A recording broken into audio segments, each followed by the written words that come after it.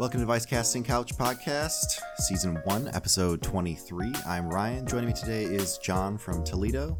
And today we're going to be talking about vaccine hacks, Facebook getting taken to court, and Cyberpunk Epilepsy. How you doing today, John? Pretty good, man. Yeah? I feel like we say the same thing every intro. Hey, I'm just trying to see how you're doing. How's Toledo? How's the weather? A little cold outside. Yeah? Got that lake effect going on, you know. Oh, okay. Well, why don't you start us off here? We can start talking about, so certain hackers have been targeting companies that are involved in the COVID-19 vaccine distribution.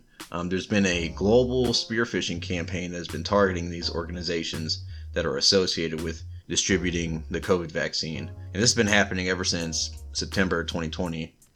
We learned about this because of IBM Security X-Force researchers. They say these attacks are taking an aim at the vaccine's cold chain because the Pfizer and Moderna vaccine requires like sub-zero temperatures. I want to say it's like negative 50 degrees or something like that. They say, looking at it, it looks like it's the operation of a nation-state actor. This has prompted, the U.S. Cybersecurity and Infrastructure Security Agency to issue an alert, urging Operation Warp Speed, the one that's been like trying to push the virus really fast and everything. They should beef up their defenses and review any indicators of compromise. Mm-hmm. We've seen these phishing emails dating from September, targeting organizations all over the world, including places like in Germany, South Korea, Italy, the Czech Republic, even Taiwan. Pretty interesting that there's so much, I don't know what the right word is, but everyone's trying to get at this COVID-19 information. We don't know who it is, but this is interesting because there were some cyber assaults from 2 Chinese nationals that they've been prosecuted for stealing sensitive data, which included information from companies developing the COVID-19 vaccine and certain testing technologies and treatments. Yeah, I mean, we've seen this before, so it's not too much of a surprise. Especially China and Russia trying to get more info on like what other countries are working on, like how far they've gotten, that sort of stuff. And we know that they're basically just trying to gather whatever info that they can. So it's kind of sad, but it's not really surprising, I guess. It's interesting, these phishing campaigns, half the time it's like, hey, log into your Facebook, but these ones, they used a legitimate China-based cold chain provider in an attempt to try and convince the recipients to actually open the emails. It says we haven't been able to identify who the actors are, but it says ultimate objective is to harvest usernames and passwords and to steal intellectual property. Yeah. So more of the same. Yeah, because we've seen the big 3 like Russia, North Korea, and China hacking different pharmaceutical companies. Oh yeah. Microsoft posted this back in November. We've seen it with Canada, France, India, South Korea, and the U.S. Even last week, it emerged that North Korea had targeted a British drug maker, AstraZeneca, by posing as recruiters on LinkedIn and WhatsApp. Nice. So they're approaching these employees with fake job offers, hoping they'll click on it and then, infect their device and install malware. But I mean, I guess it's a little more clever than Nigerian prince or something. Oh, yeah, no, yeah, for sure. These phishing campaigns have definitely evolved, especially when they're deployed by, nation states and whatnot. Yeah. Next. Well, why don't you tell us about Facebook then? Yeah, I'll roll right into my next story about Facebook. So Facebook's actually being sued by 48 states and the U.S. Federal Trade Commissions for illegal monopolization. So on Wednesday, 48 state attorneys and the FTC, they filed a sweeping pair of antitrust suits against Facebook, alleging that the company abused its power in the marketplace to neutralize competitors. They've also, referenced the acquisition of Instagram and WhatsApp and how they're pretty much trying to take over the whole social media market. Mm-hmm.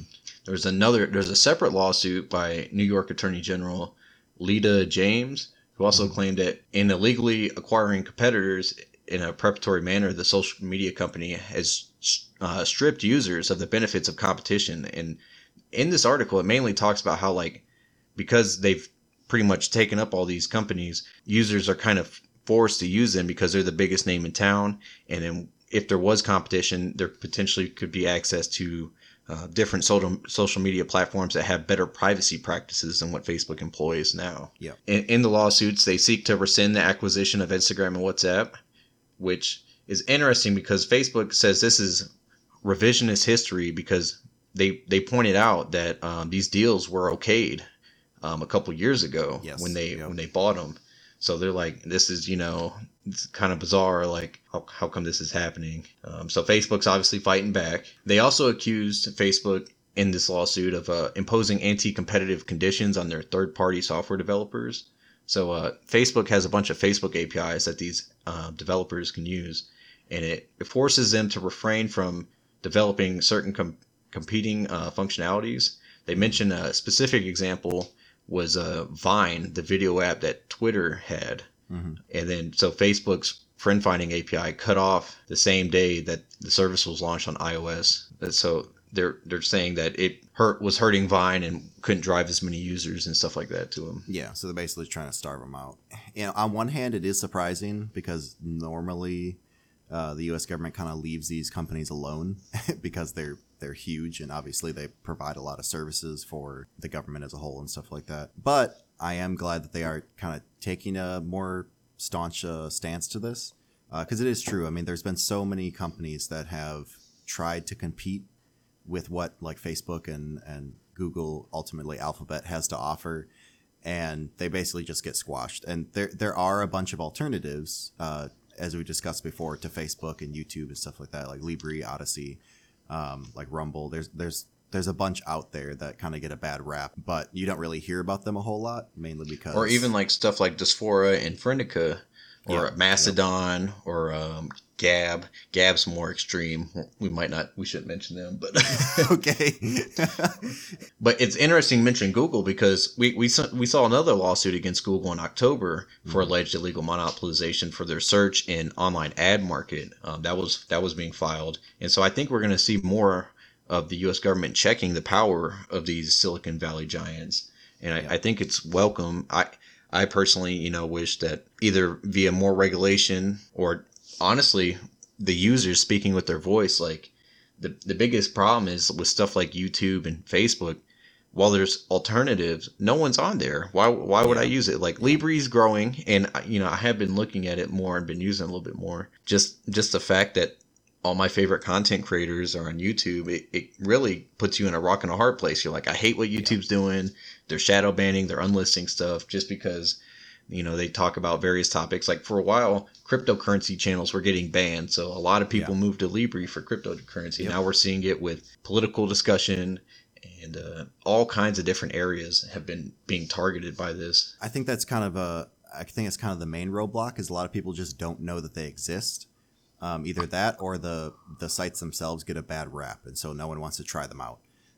Like Rumble, everything I saw about Rumble was that it was basically a place for extremists, like conspiracy theorists and people, yelling at the camera, blah, blah, blah. That's all I ever heard about it.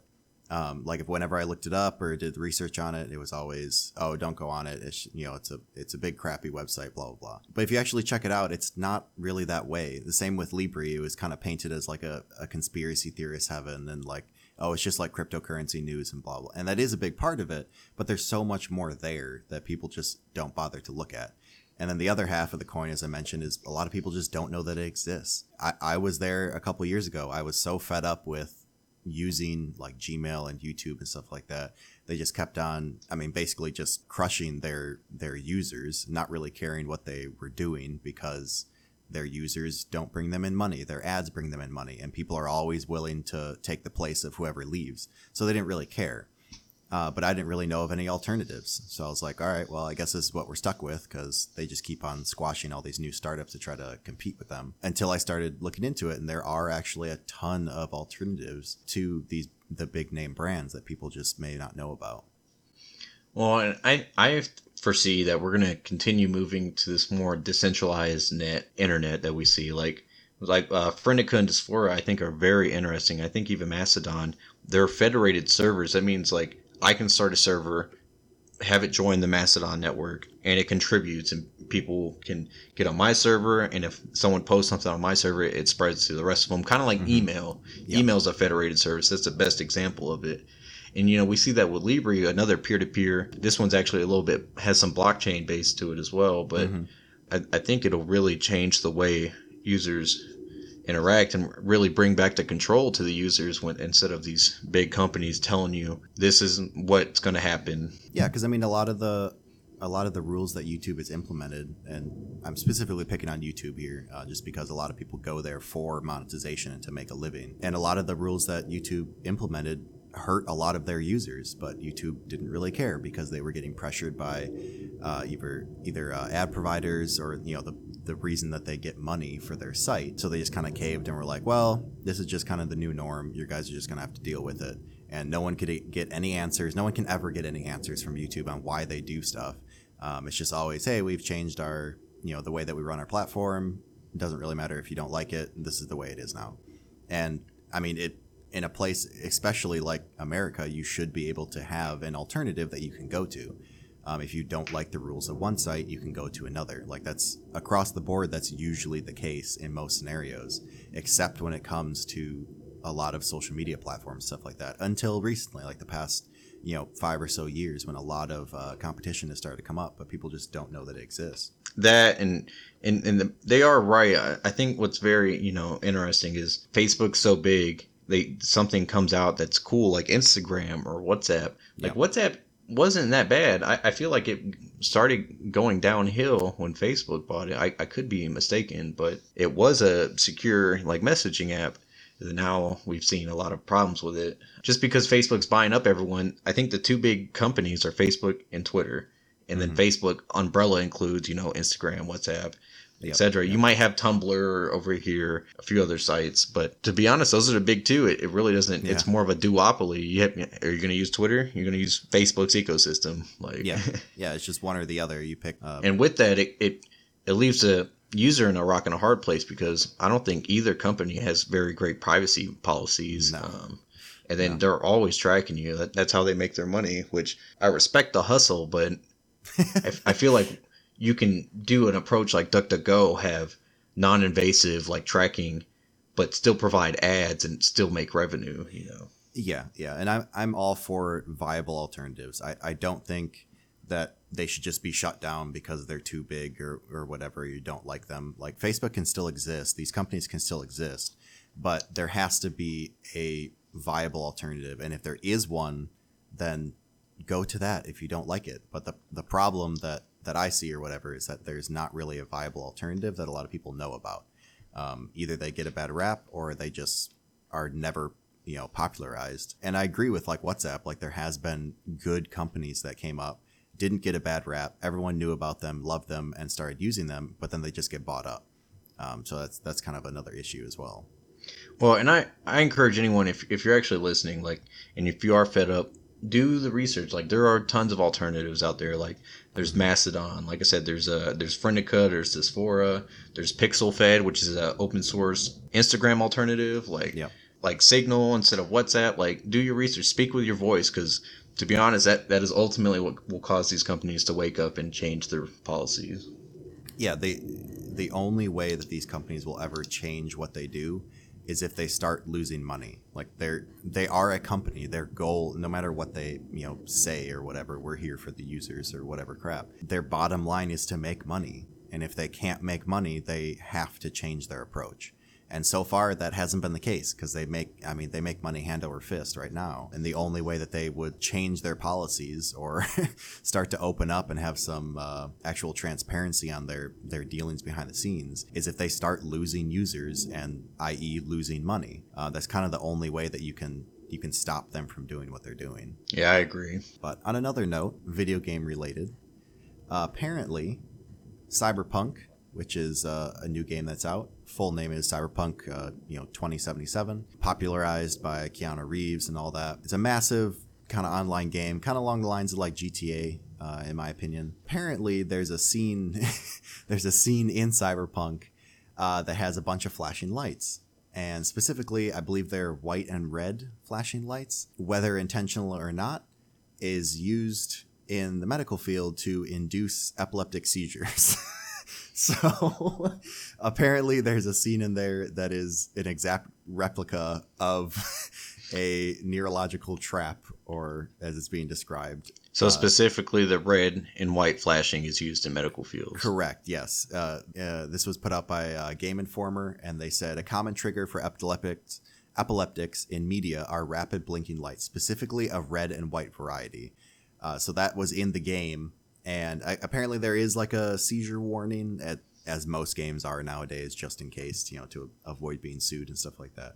Apparently, Cyberpunk said that the creators said that did not intend for that to be in there, but it is. And they said they're going to try to maybe have a version where that's not in there, or maybe have a bigger warning in front, or something like that, just to try to protect people. But if you are epileptic, or you know someone who is, and they are planning on playing this game, maybe just advise them that there are certain parts that could trigger their symptoms. There's not going to be any smooth transition for this, but we could start talking about Apple's roadmap, which has been unveiled for their M1 chips. I know we've talked about this a few times, but I really think this is important to bring up, because we could potentially see a revolution in how computing is done, moving from x86 to ARM. Mm-hmm. So a couple weeks ago, Apple released their MacBook Air, their Mac Mini, and their 13-inch MacBook Pro with these M1 chips. They had a 8-core processor and their GPU on there. We've seen some reports from Bloomberg, which outlines the roadmap for moving the entire Mac lineup to the custom silicon that Apple has designed. In 2021, we're expected to see the 16-inch MacBook Pro start coming with the 16-core version of the M1 chip, and the iMac computers as well. The Mac Pro, their really big workstation computer, we won't see that until 2022, but that's expected to have 32 cores. And I think this is really interesting, because the benchmarks on the lower end ones show it competing relatively well, and sometimes winning against Intel CPUs. I think with Apple, with the company has much weight behind it, it could really change the game and either cause Intel to have to compete, which they haven't been doing. That's why AMD's been doing so well. Yep. Or everyone will just move to ARM, and then we'll have this seamless experience from mobile to desktop, and potentially even servers to an extent. Yeah, that would definitely make everything a lot easier, especially on the developer end. You wouldn't have to develop for multiple different types of architectures. You could just develop for ARM with backward compatibility, and that would make everyone's life a lot easier. Exactly. And this report also reveals some other information. They plan on using this M1 chip to power the new iPad Pro models next year. There will be some faster M1 successors for the MacBook Pro and desktop computers with more GPU performance and more cores, kind of like I was saying earlier. Has anyone gotten their hands on a new M1 chip to actually benchmark it for themselves, or are we still taking Apple's word for it? Oh yeah, no. MKBHD has gotten it. A ton of tech YouTubers it's in the new MacBook Air and the Mac Mini, and I think like I said, the 13-inch MacBook Pro. And with the MacBook Pro and the MacBook Air, they can have side by side. Here's the Intel version, here's the M1 chip version, mm-hmm. And they tested it, and they're like, it's pretty good. A lot of people were speculating that it wasn't going to be good. This is a huge leap. Yeah. No one's going to support it. Actually, it seems to be going pretty well. I'm legitimately impressed. The Rosetta software, which is the translator between x86 and ARM, it seems to run pretty decently. Okay. So even if it isn't support, even if the program wasn't written for the ARM CPU, you can run it. There might be a mild performance hit, but it doesn't seem to be that big. Okay. Yeah, I mean, as much crap as we've talked about Apple, I mean, competition is always good. So if they've come out with a new chip that, rivals the current market, that's definitely good news. Well, not to drag this out, but I think it's very interesting. Apple, I think, was trying to get away from Intel and NVIDIA and AMD and stuff like that. And then NVIDIA bought ARM. So, yeah. And ARM licenses out, to these manufacturers so they can use the ARM architecture and everything. So, I don't know. I don't know if it was a 4D chess move or what was going on here at NVIDIA. They were like, we'll show them, try to get rid of our chips or something. But I think this could be have huge implications, and I don't want to dwell on it too much. We've already done that in previous episodes. Yeah, well, yeah, that's definitely good news. Well, I think we'll wrap it up there. Do you have anything else to say, John? Yeah, check us out next week. We're on Spotify. We're on Linktree. You know, we're on everything. Check us out, Libra, YouTube. Don't forget to comment and subscribe.